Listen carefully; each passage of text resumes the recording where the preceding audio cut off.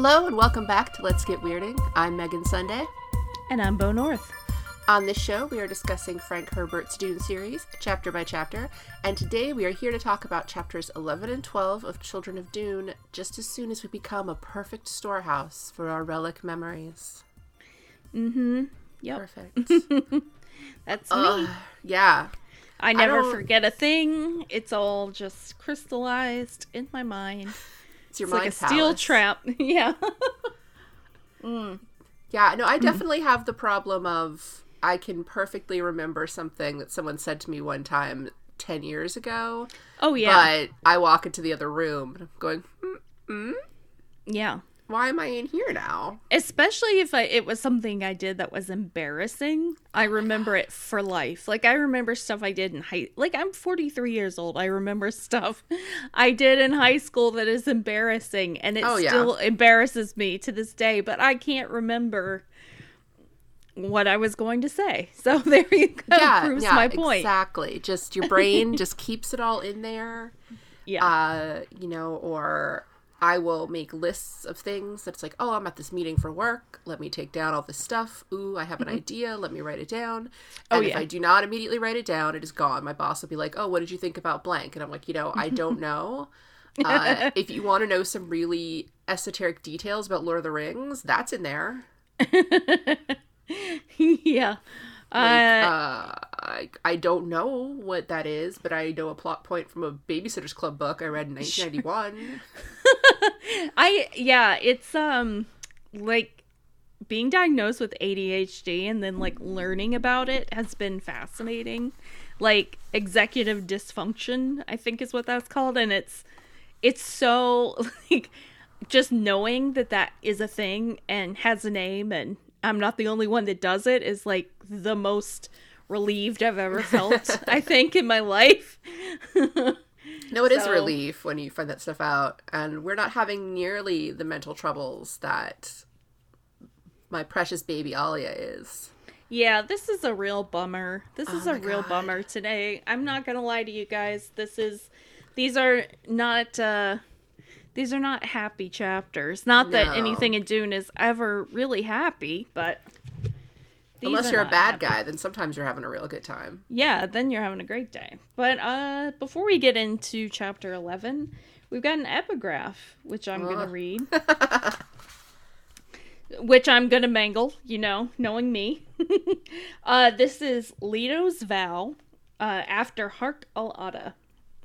And here we go. I hear the wind blowing across the desert, and I see the moons of a winter night rising like great ships in the void. To them I make my vow. I will be resolute and make an art of government.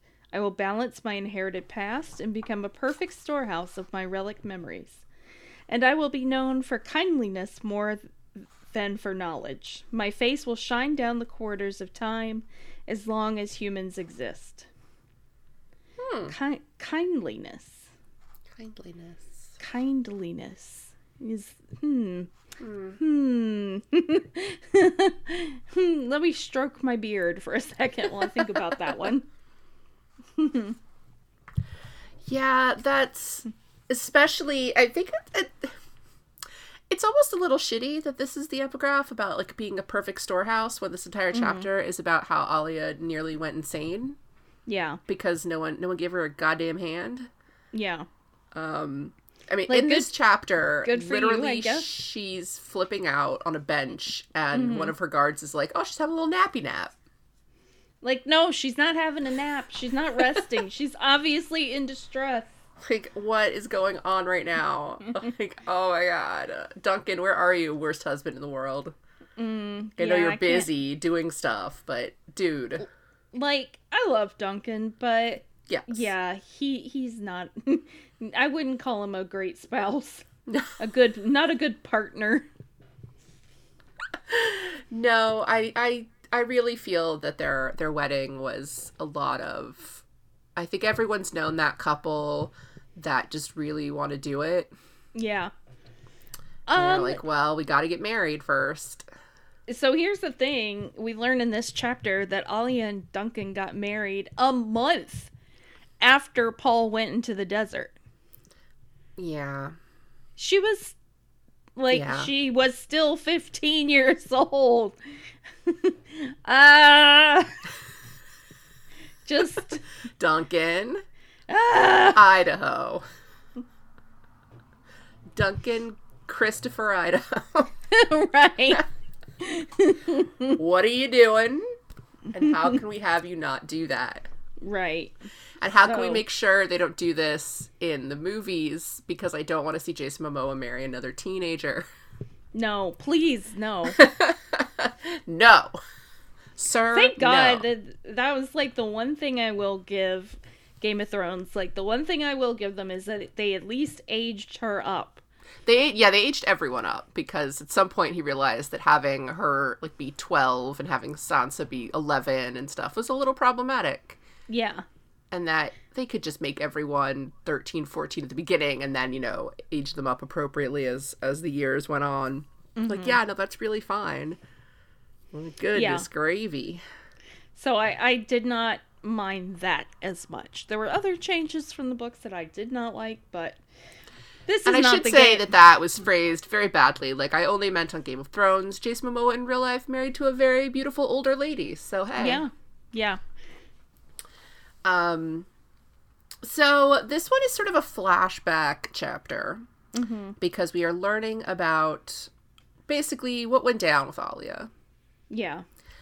So we find out, she talks about that, when she was little, she was trained and she practiced in the Prana Bindu, just trying to, like, get her own, like, strengthen her own private personality is what they keep calling it.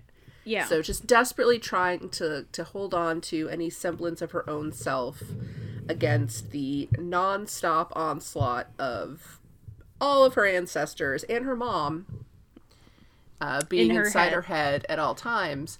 And apparently, I think the thing that has to be understood with this is that when the twins talk about it, it kind of sounds neat. Like, you could just think, like, oh, I wonder, like, how do sandworms develop? And some ancestor in their past is like, oh, I have an answer for that question. Here we go. What Alia is experiencing is just constant, like, shrieking, and friggin' Agamemnon's in there. Yeah, fucking Agamemnon, man. Like, no. It is I, Agamemnon, your ancestor. Like, no, go back to where you came from. Who are you? Nobody needs you here. Nobody asked for you. Yeah, some of them are just saying nonsense. It's very... I compare it to, like... What I would compare it to, because I always have to compare things to other things in popular culture, is if you've ever watched Umbrella Academy. It's why Klaus doesn't like to hear dead people. Mm-hmm. Because they're just constantly screaming at him. And that's why he's high all the time. And that's basically what Alia is like, wow, wouldn't it be great if I could just be high all the time? Except that it's also bad because since literally everything in the atmosphere in which she lives has spice in it, she's just sort of overdosing all the time because there's nothing you can do. So... Poor kid. Yeah. It's really depressing. Yeah, so this is where we hear that, she's just like, no one ever has helped her. It says, fear stalked her childhood. She had fought it, never asking for help. Who would understand the help she required? Not her mother, who could never quite drive away that specter of Bene Gesserit judgment. The preborn were abomination. So she basically knows she can't ask her mother for help, or assumes she can't, because she'll just be like, well, time for you to die. Probably. Yeah. And then, she had Paul, who she still really couldn't talk to, but at least was around, kind of being her sort of stable adult figure. Yeah. And then he was like, well, peace out. To the desert go I. Yeah. Me seems to be going to the desert. Me seems. So yeah, within the month, she married Duncan because she was just that desperate for, like, hello, an adult. Yeah. Someone in my life. I guess she was never even gave her rule in a second glance. Yeah, because then it says, she married Paul's swordmaster. Which my copy here, it's just funny because it just says, within the month, Alia had been married to Paul's swordmaster, Duncan Idaho. And there's an editing error because instead of a mentat, it says a mental. That's so funny. A mental brought back. Wait, I have to see if mine has that now. And her mother fled back to Kaladin, and his twins were in her charge. So she's 15 years old. She's the regent. She's got these babies that she's kind of in charge of. Although, yeah, they have a stepmother, but she doesn't really care much about what she has to say about anything. Yeah. She's gotten married, but I mean, I don't know what that whole deal is. We don't even need to get into it because, again, 15. And meanwhile, through all of this, she's just got constant, like, screaming in her head. Mm-hmm. Well, it said, like, the fear of the voices are kind of, like, what made her, like, the dominant personality and what made her, like, kind of... The way I read it was, like, she was kind of able to stave them off in a way. Like, it was still a constant struggle, but, like, it wasn't quite as bad because she had that fear at all times. And then, like, after Paul was gone and her mother was gone, and, like, she just didn't have that anymore. And I think the temptation was there to, like, use those voices, like... Yeah, like, she had said that, she had so much responsibility that she didn't have time for those fears. Yeah. And she kept going into spice trances because she just needed help. She was like, anything. Like, maybe somebody can give me some advice, give me some guidance as to what to do. She also... Agamemnon. Hello. Get in here. No. Slaughter your enemies. No, damn it. Why are you all like this? She has started specifically not listening to her Jessica inner voice because her Jessica inner voice is a nag. Well, that and Jessica, I think it's too, like, it's part of, like, out of sight, out of mind. Yeah, but it's also that, she was getting, like, this particular morning that she's, reminiscing about when all of this sort of went down. She was taking a walk, and she was getting ready for whatever morning kind of, holy events that she does every day. Mm-hmm. And she had been trying to silence her Jessica inner voice because Jessica, as we've seen, Jessica does not care for the whole, religious propaganda element. Yeah. Even though I brought up the whole religious propaganda element, Jessica. And so the Jessica voice inside her has just been kind of like, you'd be better off working, like doing some, studying the way the Atreides use the law and doing this and doing that. So she's been kind of like going like, okay, I don't need to listen to that, Mom. Okay. But once the Jessica voice sort of gets faded out, that leaves this opening for the rest of them because they all want their chance. So there is this great moment when she looks and sees dew on the grass and sees all of her reflections, and all of the reflections are a different face of the things that are, the voices that are inside her. Yeah, I got chills.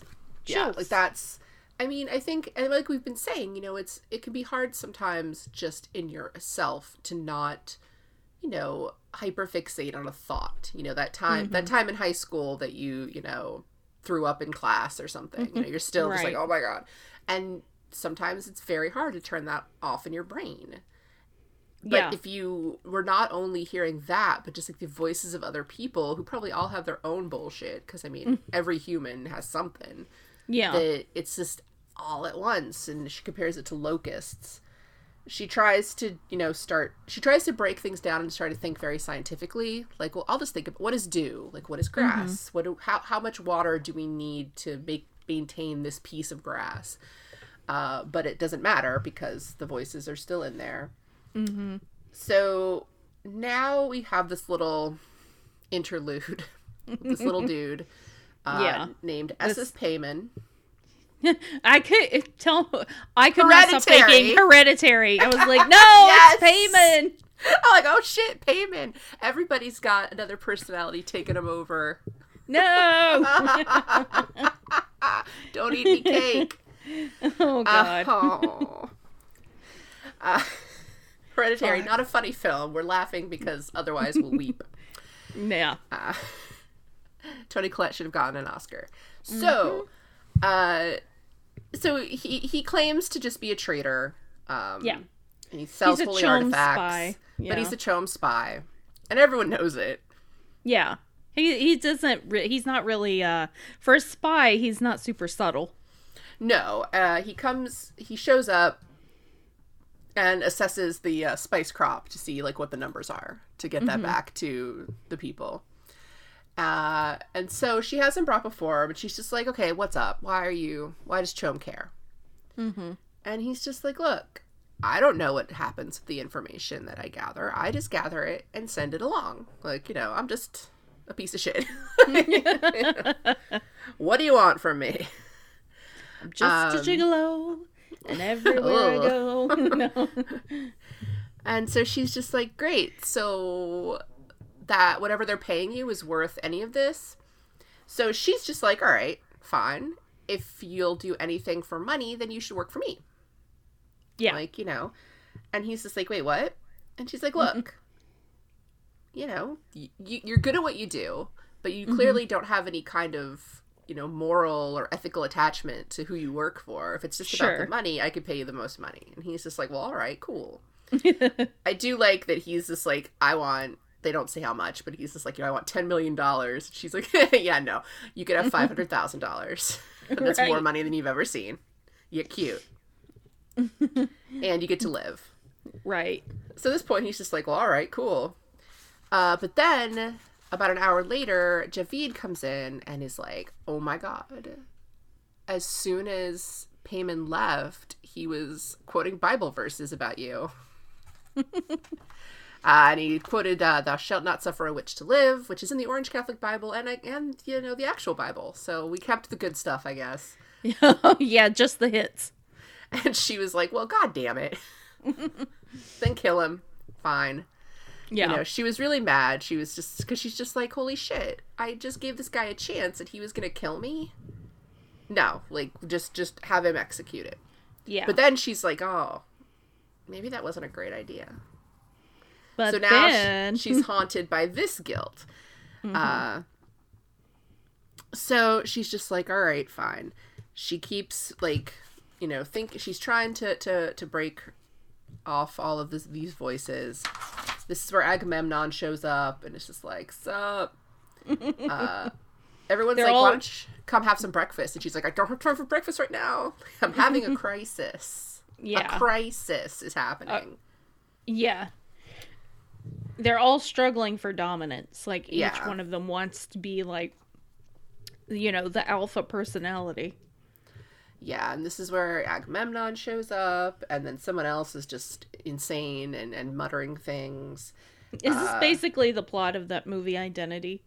It kind of is. I hate that movie. It's so bad. I saw it in the theater, and afterwards all of us were like, well, why have we ever done things as friends? Why have we gone to movies? Yeah, I think I saw it with my dad. Oh, no. Yeah. What a waste of time. That is always my worry with my dad with movies, because as I've said before, not super into watching a ton of movies, and I always am just like, God damn it, there's going to be a bad one. And then he's going to be like, see, what have I said? No movies. No. Oh, my dad will watch any shit. Like, it doesn't matter. He loves a shit movie. My dad watches a lot of shit if there's swords. Yeah, I mean, for my dad, as long as Denzel Washington is in it, or Tom Cruise, or, like, Samuel L. Jackson, like, he'll watch any of those, but... The only person watching Equalizer 2 is your dad and a bunch of Pedro Pascal stands. We saw that movie Safe House in the theater, and, like, it's okay if you don't remember it. Nobody remembers that movie. Like, I couldn't tell you a single thing about it besides the fact that, like, Ryan Reynolds is in it. And that's, like, all I know. We saw it, and I mean, it's just like, he was like, yeah, it was a good show. I was like, are you fucking kidding? Like, we're in the parking lot, and I've already forgotten what that movie was about. Those are always the best. Or when you find a ticket stub, and you're like, what? Yeah, I know. I saw that movie. It's like that Gandalf meme. I have no memory of this place. Yeah, exactly. That happens to me with books. Like, I'll start reading a book. I do that with books, too. Like, usually a mystery or a romance when there's, I read a ton of whatever it is, and I'll start reading it and be like, wait a minute. Why do I know who killed this guy? I've read this book. Right. Oh. Damn. So the voices keep coming and coming and coming. And finally, this is where the guard is like, oh, it's good that she's having a little rest. Like, no, she's actually just, like shuddering on a bench. Yeah, she's like flopping around on a bench. And then all of a sudden, this one voice takes over, and it's the Baron. Of course, because we can't... And guess what? Hey, you know what? The Baron's fat. He's so just fat, in case even as you a ghost. Forgot. Like, there's so much. He's fat on this whole chapter. I'm like, he's not even actually there. He is just a voice in her head. And we still have to hear about how fucking fat he is. I get it. Sorry. I do enjoy how comforting he's trying to be, where he's like, it's me, it's Grandpa. Like, oh! She was like, you were gonna kill me. He was like, well, yeah, but, you know, you killed me first, killed me. So it's all good. And he's just like, I'm your maternal grandfather. It's like, you didn't even know that until right before she killed you. Yeah. You know, because she's like, well, you're dead. And he's like, well, most of us in here are dead. Yeah. I guess with the exception of, what, Jessica? Yeah. And he's just like, there's a moment where Jessica's voice is and starting probably to Stilgar. Stilgar's probably in there. And how would Stilgar be in there? Well, isn't he... Oh, well, yeah, never mind. I was going to say, isn't he related to Chani, but Chani doesn't he's have just in there there because he's just so, yeah, he's so nosy. He's just so, yeah. Hello. Ah! How the hell? So the Baron shuts everyone else up, and she just is sort of like, oh shit, like, it's quiet.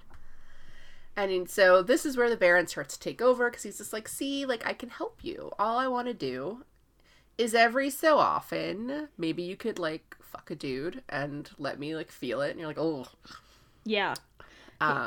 You could give me some moments of, like, sensory pleasure or something like that. And it's like, bleh. You know, and this is where the other voices are still kind of being like, you know, he's evil.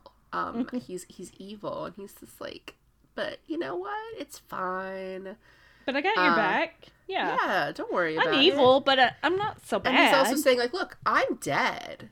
I really don't have any kind of power because you're alive and I'm dead. So, honestly, all I want to do is just give you some advice every now and then, sweetie, and I'll keep all these other things quiet. And he's like, look, you're worried about the fact that you executed Payman. But, you know... He's specifically like, look, you're worried about it because you think maybe Javid was bullshitting you. Yeah. Like, that's the only thing, you know, and you killed this guy based on what Javid said. And she's just like, well, yeah, that's true. Mm-hmm. And apparently Javid has been getting a little handsy. Yeah. A little intimacy towards her person, you know, lots of close talking. And he notes that even Duncan's noticed it, which is like, okay, then do something about it. I hate to be that, like, you know, but... Duncan, you're her husband. Like, at some point, especially if she's got a lot going on, you could just, I don't know, take this dude aside and be like, hey. Yeah.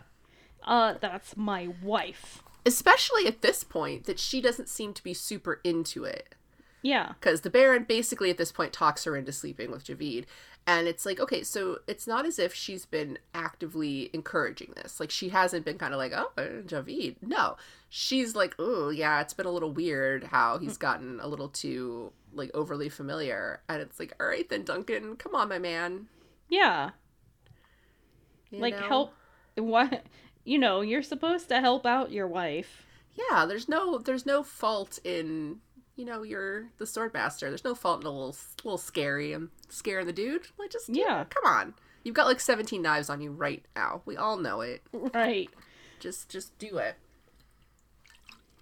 No. So this is, I like that the Baron, though, is immediately just like, so here's what we'll do. Fuck Javid. She's like, yeah. No. He's like, I bet he's hiding something, and I bet you could find it out if he's in your bed. Yeah, if you guys are having sex, you can ask him a bunch of questions. She's like, wait, hold on. Here is where he says, like, you know, well, your husband's a mentat, so it won't, you know, he can't be touched by issues of the flesh. Like, he won't care. Which is like, no, that's, no. I mean, we don't know, but I'm assuming that is incorrect. Yeah. That is incorrect. Sorry. I just watched a bunch of Vines. And so he starts also at this point kind of, starting to insinuate, like, haven't you noticed that Duncan's kind of, pulling away from you and he's very distant. And at this point she's like all the spice you're taking. She's like, yeah, I am his decrepit, 19-year-old wife. It's hard to be me. Yeah. And he says, look, he's a mentat. If you sleep with Javid in order to get information out of him, he'll understand that. Like, that's a logical thing to do. And she's like, he basically, he talks her into it. And I hate that. Yeah, and this is the part where he's like, oh, and then when you're having sex, you could totally just stab him to death in the middle of it, and that'll be really hot. And she's like, nope. She's like, I'll think about the first part, but not that. Yeah. Because he's just so, he's like, yeah, you will convince him that you're under his thrall. Mm-hmm. And, I mean, they don't get into such, it's obviously not this elaborately described, but he's basically just like, and then you can just, ride him, and then in the middle of it, just stab him, a la Gone Girl. And it's It'll just feel really good. It'll be awesome. You'll get the it. information you need, you'll get laid, and it's really sexy. You're like, nope, Yeah. So he's like, all right, fine. I guess you don't have to do that part, but you should definitely have sex with him, and that'll help. You get information. And she's like, maybe. Yeah, because she's like, no, I should have checked. I should have asked for confirmation that Payman had said that. I was tired. I did this recklessly. He's like, no, you did the right thing, honey. Everyone who has the right to do that kind of thing, you do, because you're the regent. Everyone should listen to what you do. She says, you acted to maintain order in your society. Mm-hmm. That's a good reason for judgment, not justice. And she's like, aw, thanks. Praise. No one's praised me ever in my life, except maybe Duncan twice. Yeah, she just eats it up. He's like, no, you're doing a really good job. You're a great regent. You're making hard decisions. No one understands how hard it is for you except me. Oh, God. It's so sad. It's just so distressing. Yeah, and at this point, she's still, talking to herself. She's talking all this out loud. And one of her guards is like, who are you talking to, my lady? And she's like, my inner voices. And she's like, oh, that's cool. That's really awesome that you do that. It's so mystical. She's like, yeah, no, it's great. And this is where she's like, yeah, you know what? Bring me Javid. Bring him to my room. Don't worry about it. I've got something super duper important. Oh, by the way, Duncan's gone, right? He's Duncan's out of town. He left. Okay, good. Oh, good. Yeah. Yeah. She's like, oh yeah, no, he already left. Do you want me to get him? Be like, no, that's fine. No, he's got a lot on his plate. I'm gonna just talk to Javid. Yeah. And she's like, oh, I think I should be there. Because, it could be dangerous. No. It's good. She's like, well, all right. Don't you think I could handle myself? And she's like, you can wait outside the door, but don't worry about it. Whatever you hear, don't worry about it. I'm like, oh, okay.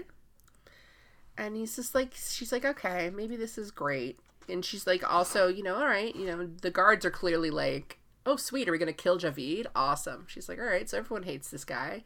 He is kind of hot, though. Like, huh. All right, I mean, it's fine. Maybe that would be okay. Wouldn't be too hard. Sure. All right, fine.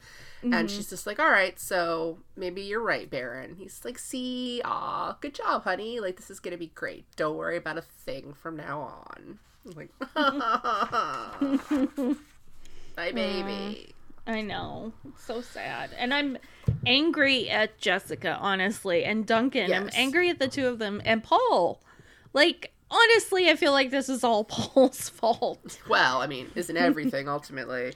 I mean, I think that a lot of the issue when it comes to Paul with Alia is that everyone, especially in Dune and in Dune Messiah, well, especially in Dune, they are all just kind of like look at this funny little nugget. Like, this wasn't a very good thing, but she's so cute. She's just trying to, like, get by and say creepy things to people. And she's 2, and everyone's just like, well, that's weird. But, you know, the fact that that novel literally ends with her, you know, cutting throats in the battlefield as a little tiny girl, and everyone's like, yeah. Like, Jessica's just like, I'm not even thinking about that part. And Paul's just like, that's my sister. Yeah. It's like, all right, well, that's not particularly great. And then by Dune Messiah, you know, she's 15 years old the whole time, and everyone's just kind of like, oh, well, shit. Maybe at some point we should have talked to you or done something, because you're helped out here, you're solving mysteries, you're doing naked stuff. Oh, man. Yeah. I feel like somewhere along the line we could have said something to you or hung out with you more, but oh well. And then, yeah, and by that point, you know, and I understand her fear that, you know, the Bene Gesserit are basically like, well, we should have drowned her. You know, right. The moment that she was born, they should have been like, nope. And that, you know, obviously Jessica did not do that. You know, she didn't decide that was what she needed to do. She was just sort of kind of taking it as a, well, I did this and I'm responsible for this, but then didn't go any further than that. Like, there was never a point, you know, where she thought, all right, I did this thing that made my child this way, so now I have to educate myself and take more responsibility and, you know, work with her. No, she's just like, I feel really bad about that, honey, but, you know, your brother has this, you know, glorious purpose, and we can't say anything about it, yeah. I don't know, it's just, and the fact that Jessica's like, oh yeah, I guess I do feel kind of bad about that in the last chapter.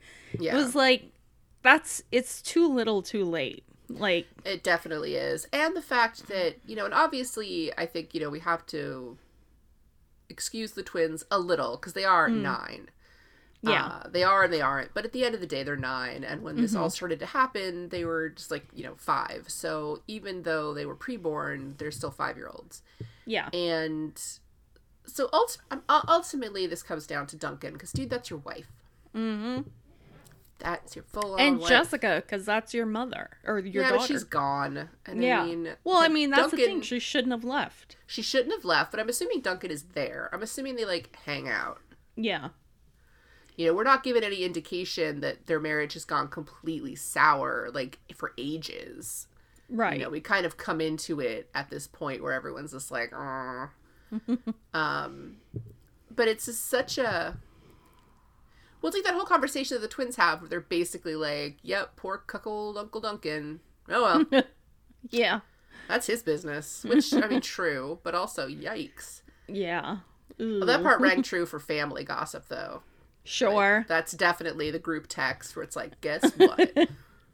I just found out. I got the hot goss. Yeah. Yeah, there's no gossip like family gossip. It's just the way it is. No. Yeah. So there's so few people who could have done anything, but the ones who could have did nothing. Did nothing. Yep. Did absolutely fucking nothing. So, great. Should we move on to the next chapter? Yeah, the next page. It's like a page and a half. It's nothing, and it's a grim little piece of work, but it's not long, at least. I'll give it that. At the end of the day, at least it's a short chapter. You want me to take this epigraph? I can do it. Okie dokie. All right. This is from, again, the religious propaganda. This is from the instruction manual for the Missionaria Protectiva. These are illusions of popular history which a successful religion must promote. Evil men never prosper. Only the brave deserve the fair. Honesty is the best policy. Actions speak louder than words. Virtue always triumphs. A good deed is its own reward. Any bad human can be reformed. Religious talismans protect one from demon possession. Only females understand the ancient mysteries. The rich are doomed to unhappiness. Well, that last part. I mean, we can only hope. Stop. Sorry. And I mean, I think we've all heard these things in our day. And yeah, this is exactly what we heard in Dune, that this was the stuff that they sprinkled in and amongst the Fremen ideologies, so that Paul platitudes. Yeah. Just I do like the one about only females understand, how they threw that into, like, also the Bene Gesserit are right. I was waiting for like a stitch in time saves 9. This isn't Brave New World. Right. Although that's against theirs is the, you don't stitch things. You just buy new ones, because capitalism. It's always 1984, never Brave New World. Everyone just needs to switch over to a new comparison. Yeah. This is, we're all waiting for our free Soma handouts. I mean, I sure am. Hey, hello. Just page me when the orgy starts. The best part of that book is the fact not just that there are orgies, but also that you get invited to them. Yeah. Like, you get a little evite, and you're just like, ooh, oh, Bo and Brian are having a little party. Oh, it's an orgy! Yeah. How nice! Yeah, sure, I can come to that. I have it in my first book. I have a scene where, like, one of the characters is given, like, one of the other characters a copy of Brave New World, and they're sitting outside and reading, and he's like, oh, what do you think of it? And she was like, well, I wasn't expecting so many orgies. Which was how, I mean, it's my book, so it was how I felt when I read Brave New World. You have to, like, say, I'm gonna be, like, half an hour late, though. I hope that's okay. Like, I'm not gonna be able to get off work and get out there until at least 8:30. So hopefully everyone won't be too involved. Things don't really pick up until after 9. Exactly. Everyone's got to get there, take some Soma, chill out. Yeah. Anyway. Yeah. Don't invite any deltas though. I have in my notes Jacurutu, but I think they call it something else in this, and I think I might. They also say Jacurutu. Okay. So that's where we are in this chapter. I feel like I'm about to get, like, this. I feel like Jason Bourne right now. Like, stop saying that word. It's going to activate me. Well, they call it Shulak. In the books, or in this chapter too. So that is kind of what they're saying. And so we're meeting this guy, Mariz, and his son, whose name is Asan Tariq. And they've captured this group of people, like these 6 people that are some off-worlders. They described as being like having fancy clothes and, soft faces and kind of water fat. So like they're off-worlders who are kind of like on safari.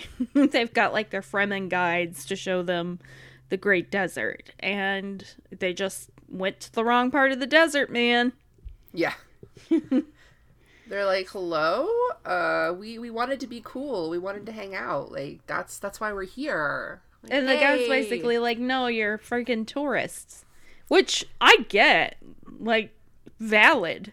Oh yeah, no. This is complete. This is tourism. And they're not having it. And also they're very into demons. Yeah. There's a little bit of frailty in the air. There's a little bit of, hey son, that's a demon. Let's kill him. So like one of their big deals in Jacurutu is that they're just like, if you're not one of us, we take your water. Yeah.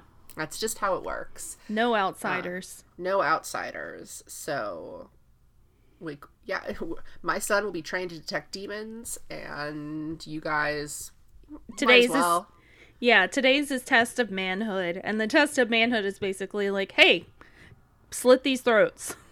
Stab them through the brain. Yeah, that's actually what it is. Yeah. Well, honestly, though, that can't be that bad. It seems like it would be pretty quick. Yeah, I mean, it's done and that way it doesn't spill a lot of blood. I do like that one of the guides spits at him and says, like, this is how little, like, it means this is how little I value my water when it is taken by animals. Which is some cold shit. Yeah. It is. And after it's done, they go and the bodies get taken to the still to get rendered for their water. Yep. And Moritz tells Tariq, like, the preacher must not know what we've done here today. Ooh. So the preacher is there, I guess, or wonders. He knows, like, he's sort of, in. like, part of them, but he doesn't want to know that they're doing this stuff. Which Paul... He would not approve. What a Paul thing to Paul. I just, like... Paul, I swan to John. I just, like... You gotta deal with stuff, dude. You can't just wander into the desert. You can't just hang out with these guys. Yeah. I mean, these guys... Like, what a gang to get caught up in. Yeah. Yeah. Like... Very cool. Very, very cool friends you have. New friends you have now, Paul. Paul, are they really your friends? If they would kill you immediately for your water, are they really your friends? Yeah. Like, so they suck. Yeah. There's basically that's that. We're getting a glimpse into sort of the culture that surrounds Jacurutu, which is kind of important. Yeah. Because there's sort of... This is also, I think, our first sort of glimpse. We've seen little bits where they talked especially in Dune Messiah about how in the deep desert, a lot of Fremen were kind of going back to the quote-unquote old ways. Just like, this is, we're doing sacrifices. Blood sacrifices, yeah. Then, like, this is our first real glimpse, though, this is beyond just we've decided to re-embrace our Fremen background. Because the Fremen that we met initially... weren't just instantaneously like, well, all y'all are dying. Especially since some of these people are other Fremen. Like, they're not even asking where they're from or anything. They're not like, oh, you're from an enemy set. It's just like, oh, no, you're not from here. Yeah. And, so, I mean... It's like the Fremen are insular, but then this tribe takes it way further than that. Just a touch. Like, for an insular society, they're even more so. But Jacurutu. But yeah, I feel like it's Treadstone. I'm about to become a super soldier. Mm-hmm. I am not a super soldier. I have made this comparison to you before, but like I'm Clive Owen in Jason the Firstborn movie. Just like my head hurts. Yeah. I'm sad. I don't like this. Hi, Matt Damon. Right. It's been a long time since I saw that first movie, and I've only ever seen the first one. No, that's a lie. I saw the second one because Carl Urban. But I don't one with Oscar Isaac. No, I don't actually. I didn't, and I don't actually remember any points of any of them. Like he wears like a fisherman's sweater. Oh well, then I'll definitely at least look it up on YouTube. Yeah, that's really all you need to do. I don't need to watch the whole thing. So that's these two chapters. Yes. It's an interesting kind of split where it's like, oh, we'll tell you all this stuff about Alia that we've been hinting at prior. And also, here's some shit that's going down with this. Like, oh boy. Yeah. Because I don't think anyone was expecting just people getting stabbed through the head. Yeah, I mean, it sure snuck up on me. Like, yeah, that's a pretty intense way to die, I'd just like to say. And, you gotta be pretty strong, I feel like, to pull that off. Well, if you're going up under the chin, I mean... Yeah, but I mean, still, there's the palate, which I know it's soft. I don't know. I've never stabbed anyone through the head, Bo. I don't really know how it works. Well, physicians and certain, I guess, militant types get in touch. No. Please do not tell us if you've ever stabbed anyone, because we will have to contact the authorities. Yeah, I'm not a narc. If someone says they've stabbed them through the head, I think that, that might be my thing. If you just want to write us an email about, like, the time you went to a Soma orgy. We're not going to narc you for that. But the stabbing. Honestly, though, like, I just don't have... I'm sorry, I don't have capacity right now for that. Yeah, also, we are not in, what was it, the emotional mental state to hear that kind of information right now. Sure.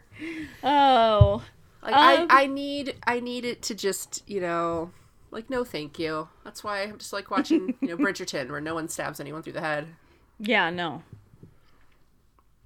Or just watch Star Wars, there's no blood. So that's it for this week. We got, we got a new patron. Yay! Yay! Welcome, Dylan C. We are so glad to have you. Yes, thank you so much. Yes.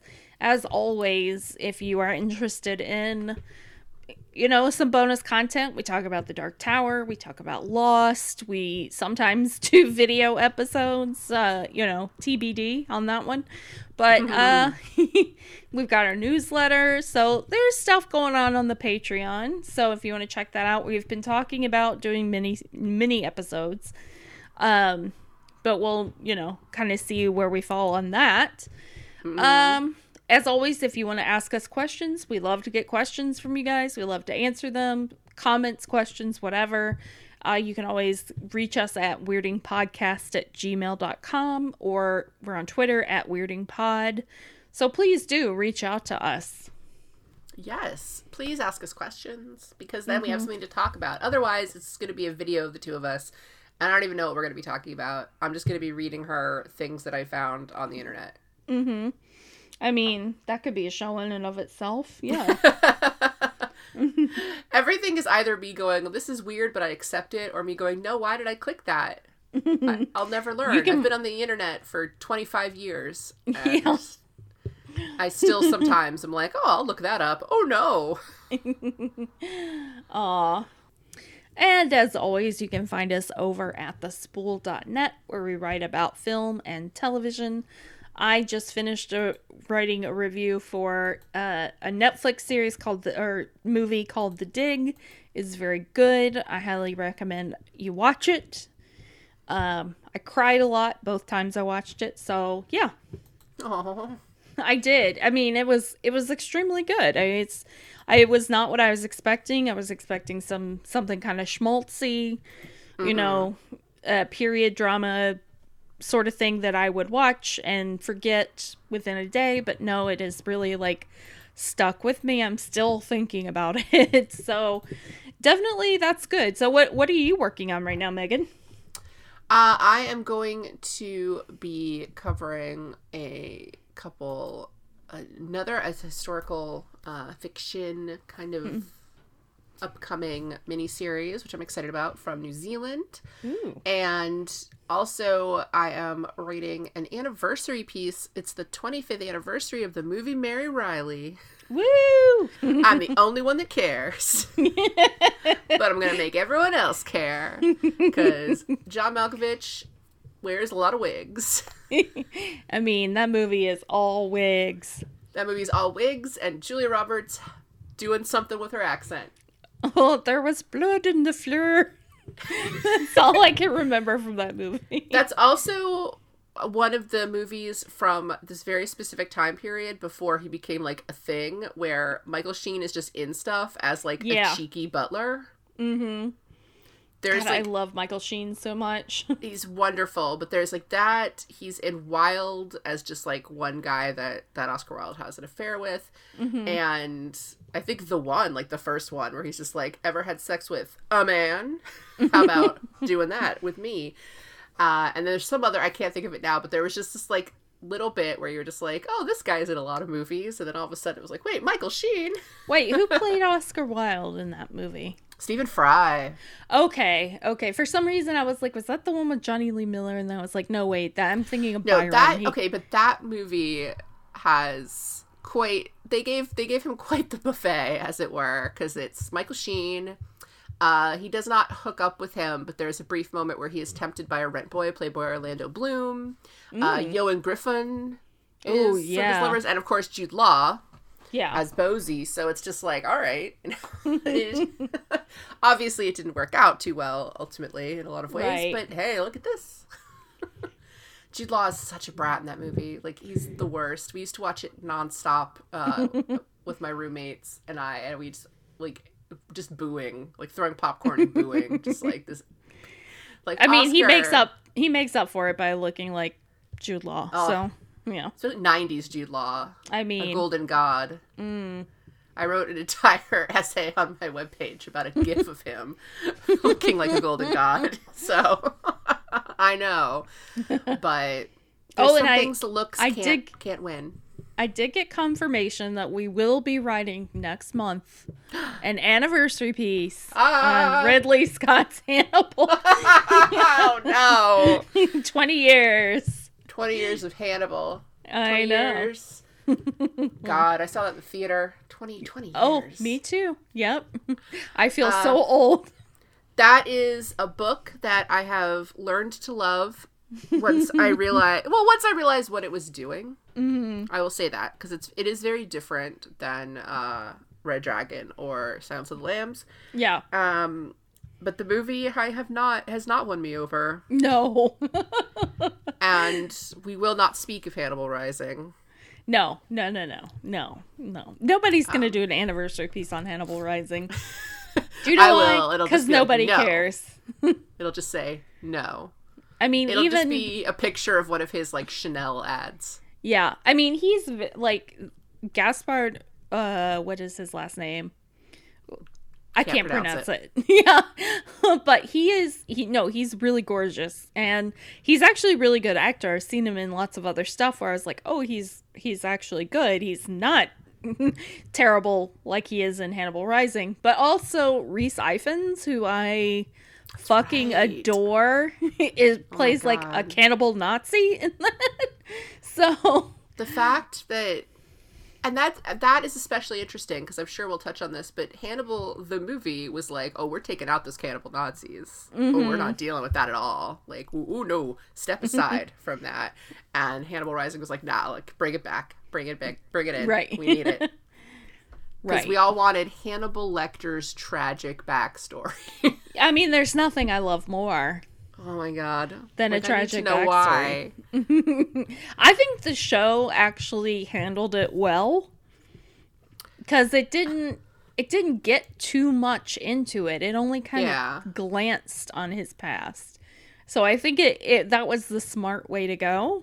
But I am definitely going to have to note, I think, a particular scene that we've discussed that you despise from the novel Hannibal that is, again, not in the movie, that I'll be like, and they left this out. Oh, you mean the sexy breastfeeding? I mean the sexy breastfeeding. I don't despise it. I just am still agog that it was even a thing. Yes, if anyone has not heard us talk about this before, but the end of the novel Hannibal does feature Hannibal Lecter and Clarice Starling getting together. Yeah. Finally just giving in to their passions, I guess. Also, she's brainwashed. Yeah. And she initiates their sexual relationship with sexy breastfeeding. Well, it's not really breastfeeding, because it's wine. Yeah. Mm-hmm. But you can fill in the blanks. Yeah. She's talking about breastfeeding at the time. She's like, either we're going to do this or you're going to kill me and eat me, so I'd rather we just do this, which, fair, but... But then we get the total implication that their entire sexual relationship is her being like, you might kill and eat me, so I'm going to get weird and keep you on your toes. It's like the end of Secretary, except with death and cannibalism. Right. Oh, and I just remember there's a line at the end of the book that was like, they added to their sex palace, or their mind palace. They were just having fucking in their mind palace every day, and I'm just like, why do I need to know this? That's their business. That book is bonkers. It is bonkers. But again, that's why, for me, it works ultimately, because I had to just say, you know what? He wrote this book to be bonkers. Yeah. This isn't an accident. He went all in. But the movie was just like, oh, we can't do that. Yeah, no. Oh no. The movie really wimped out, and I mean, personally, I was disappointed that they didn't go that way. We can't give away all of our work. Yeah, no, true. Okay, so so everyone tune in next month for that. We'll send you the link. Yeah. You can read it when we get all this out of us. Well, thank you everybody so much. Yes. We'll see you next week. Until then, be nice and take your spice. Take your spice. Bye. Bye.